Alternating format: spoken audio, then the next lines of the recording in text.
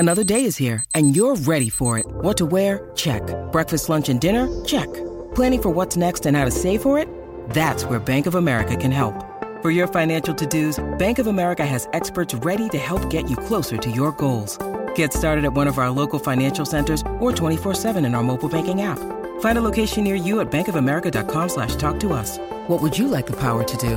Mobile banking requires downloading the app and is only available for select devices. Message and data rates may apply. Bank of America N.A., member FDIC. Being a parent can be really challenging. It's normal to feel uncertain about whether you're doing the right things to raise healthy and happy children. That's why Child and Family Resource Network focuses on connecting pregnant parents and those with kids under the age of 5 with free support services to help them build confidence in their parenting journey. Everyone deserves to have someone they can turn to for support with parenting. Visit childandfamilyresourcenetwork.org today.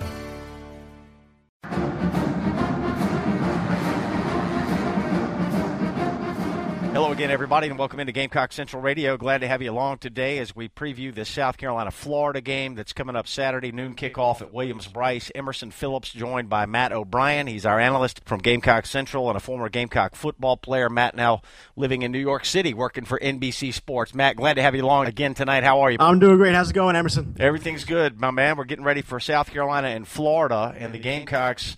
First and foremost, Matt, good to be back at home, I would think, for South Carolina. It feels like Carolina's not been at home in weeks, and in fact, it has been a month since South Carolina played at home. They're coming off of 2 consecutive road games and a bye week as well, and we did have the Vanderbilt game in Columbia a month ago.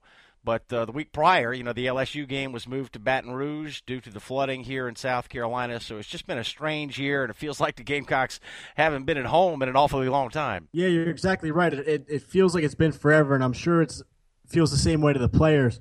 But at the end of the day, the players got to go out there and play with the schedule they're given. Obviously, there's nothing they can do with the LSU game with the tragic flooding that was happening in South Carolina, but they have to go out and perform to the best of their abilities with the schedule that's given. Matt, we've got South Carolina with 3 consecutive home games to wrap up the regular season here, and the Gamecocks are going to need to win all 3 to get to a bowl game this year and to get to that 500 record. And for Florida, they've already clinched the SEC East, and we talked earlier this week about Jim McElwain, their first-year head coach, becoming just the 3rd head coach to win a division championship in the SEC in his first year. So talk about Florida here. What's at stake for them coming into this game in Columbia? They've already wrapped up the East, but they're very much in the playoff picture as well. So talk about the Gators a little bit and what's on the line this Saturday. Yeah, the Gators are taking this kind of one game at a time. They're trying to close out the season with 3 consecutive wins. They not only want to get into the SEC championship game, but they want to win it, and they want to make a claim to get into that National College Football Playoff. If they do so, if they're able to come into the SEC championship game and win it, they have as good a chance as anyone to make it into that Final Four. But as for the Gators themselves, they're very talented. They play fast. They play hard. They've won some tough games this year. They're obviously 8-1, 6-1 in conference. They're ranked 11th in the country right now. But they're 8-1. They could be 9-0 if they hit on their play calls late in the game at LSU. So with a few different play calls, we could be talking about a top 5 Florida team here. And one of the things that impresses me is just how well Jim McElwain's done in his first year as the Florida head coach. LSU, the only loss for Florida this year, and that was right after Will Grier had been suspended for the year. So they started Treon Harris in that ball game, and I thought Florida looked very good at times against a good LSU team that night. Florida has continued to win despite the fact that they've been without Will Grier, their starting quarterback, and they're primarily a defense-based football team. Would you agree? Oh, 110%. I agree with that. Florida's been known for their defense over the past few years, whether they had Will Muschamp with DJ Durkin calling the plays. But now, even without those guys calling the plays, they still have those same very talented players on the field, and that's what shows each and every Saturday. Matt, a lot of folks thought that McElwain might need a year or 2 or 3 to get Florida back on top of the SEC East, but he's done it here in his first year. Yeah, some people weren't necessarily thrilled when Jim McElwain was hired down at Florida. He wasn't exactly a big splash name, someone everyone can kind of all the fans can kind of rally around and support and kind of brag about them bringing him in. He wasn't exactly like a big, everyone's talking about John Gruden going places and stuff like that. That's not going to happen. He wasn't a big splash hire. But he is a great coach who gets the most out of his players.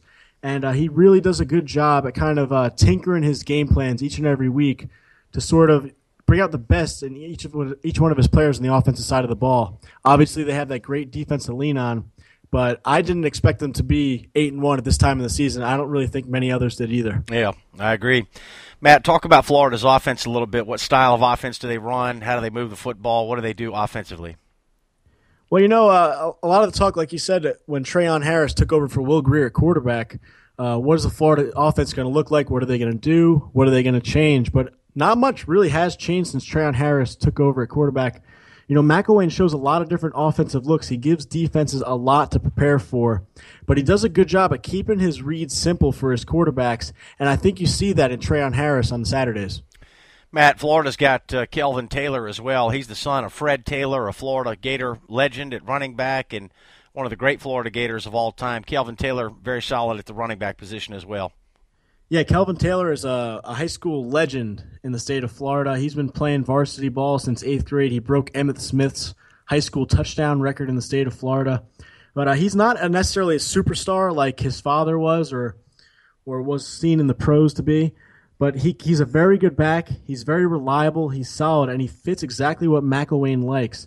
And the thing that stands out the most about Taylor is he's just a touchdown machine. He has 11 on the year. And anytime the Gator offense gets near the red zone, they'll lean on Kelvin Taylor to move the chains and eventually punch it in for the score. Okay, and Florida's always got speed and athleticism at the wideout position, and they've got a group like that again this year. Tell us about them. Yeah, you're absolutely right. Those Florida receivers, whether it be the wideouts, the slot guys, and even the tight ends, they're just built for speed. And it all starts with Demarcus Robinson. He leads the team in receiving yards for the second straight year.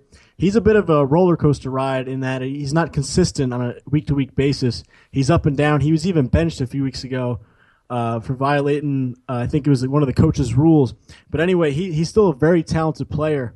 He's a guy who's very aggressive, and if he gets into a rhythm early, he's very, very dangerous. And they pair him up with Antonio Callaway, who's a true freshman at Booker T. Washington High School in Miami. He's a very good playmaker himself. He's built with that Florida speed, like they like to say. And then there's some other talented guys at the perimeter.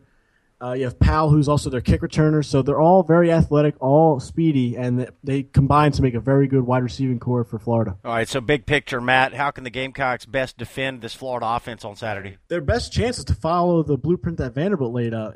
It's a bottle of Paris. Keep them from getting comfortable with the defensive line getting pressure. Vanderbilt did a lot of 3- and 4-man fronts with the use of spies. Sort of force Gators to get out of their element a little bit and maybe have them lean on the rushing attack with Kelvin Taylor and some of those other guys rather than air it out in the passing attack. Trayon Harris loves to pass over the middle. Obviously, that's where the Gamecocks have struggled, showing big open windows behind the linebackers. And also, they need to force some takeaways and then at the end of the day, just focus. Florida might have an explosive play because they have some very fast, some very athletic guys. But if they do give up the big play, it's just stay focused, stay under control, and go out and execute. Previewing the South Carolina-Florida game here on Gamecock Central Radio, Emerson Phillips with Matt O'Brien. We've got new smartphone apps available for you. Gamecock Central Radio's got a new Android app that is out. Simply search Gamecock Central Radio. We've also got the new iPhone app that is available now. And we're on iTunes. Just search Gamecock Central Radio. Matt, let's take a look at the other side of the ball now. Let's talk about the Gator defense. We both agree that that's the strength of this team. They are not only one of the top defensive units in the SEC, but among the best in the country. How do they do it? Yeah, Florida, it's fun to watch them play over the past 4 or 5 years. Just their defense comes out with such speed, such intensity, such swagger. It's a very fun team to watch from a defensive perspective. Now, they run a lot of man coverage because they do have the athletes along the defensive back positions to man up with receivers, which means that they're very aggressive in their blitzing. They have 27 sacks on the year, which is second in the SEC behind Alabama.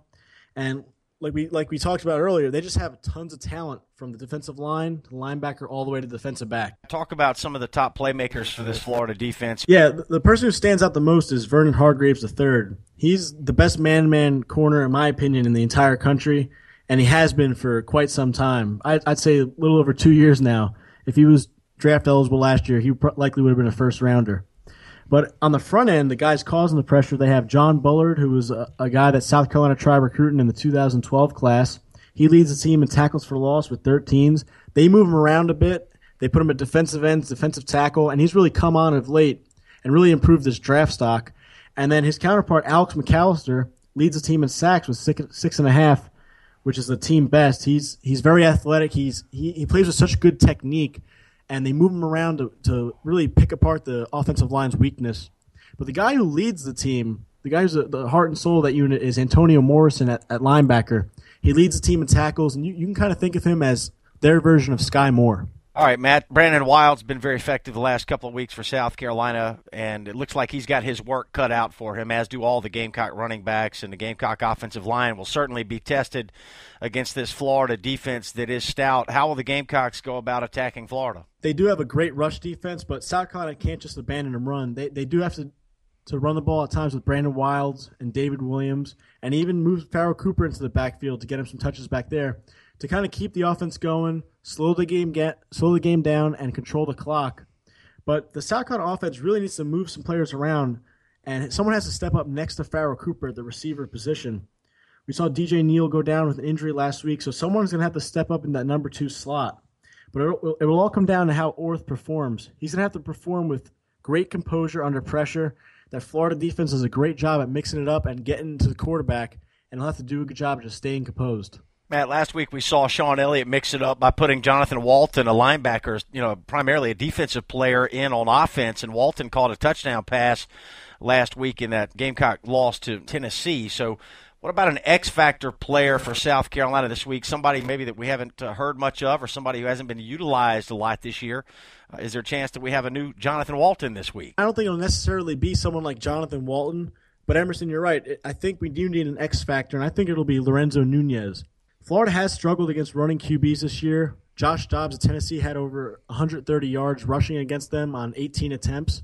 So I think Lorenzo Nunez could be someone that G.A. Mangus and Coach Elliott think of just throw into the game, whether it be Wildcat or even just throwing him in on packages to run the offense completely.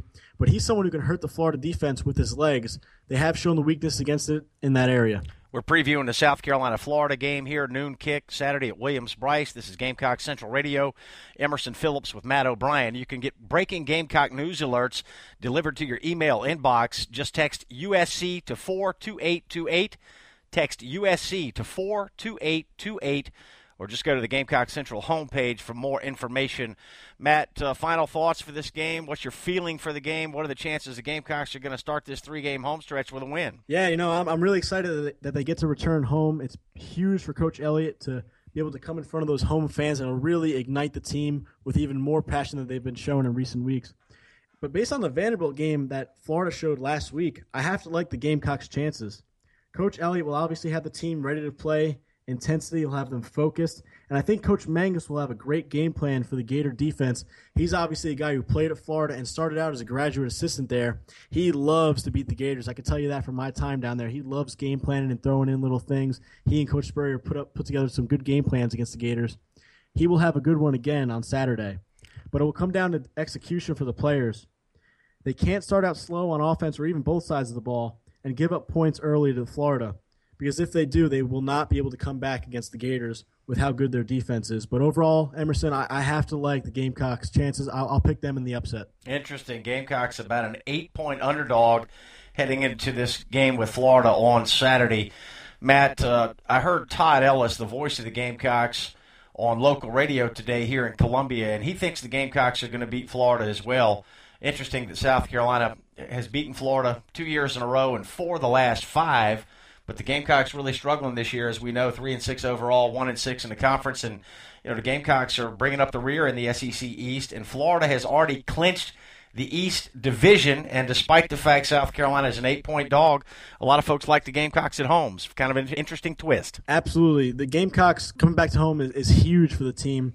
But Florida has shown a lot of weaknesses. They're obviously 8-1. They're very good. They've clinched the East. They're trying to finish out strong. But the Gamecocks are in position to sort of end their streak and take them out of contention and make it into that football playoff. That'll be something that Coach Elliott and Coach Mangus would love to do. Yeah, the Gamecocks have got plenty of incentive Saturday as well. South Carolina needs to win out to get to 500 and got chances to win some games at home in front of the home crowd in what has been a very strange year for South Carolina with the coaching change and the flood and everything else that we've talked about this year. So, Matt, good analysis from you as always. We appreciate your time, and we look forward to talking with you again next week here on Gamecock Central Radio. Yeah, looking forward to it, Emerson. Hopefully it'll be a Gamecock win we're talking about. All right, looking forward to being with you again next week. Thank you, Matt. Thank you. All right, that's Matt O'Brien. He's a production assistant for NBC Sports. He's a former Gamecock football player, played for the Gamecocks in 2010 and 2011. He's now a weekly analyst here on Gamecock Central Radio. So we'll be back to do it again next week. I'm Emerson Phillips. Thanks for joining us here on Gamecock Central Radio.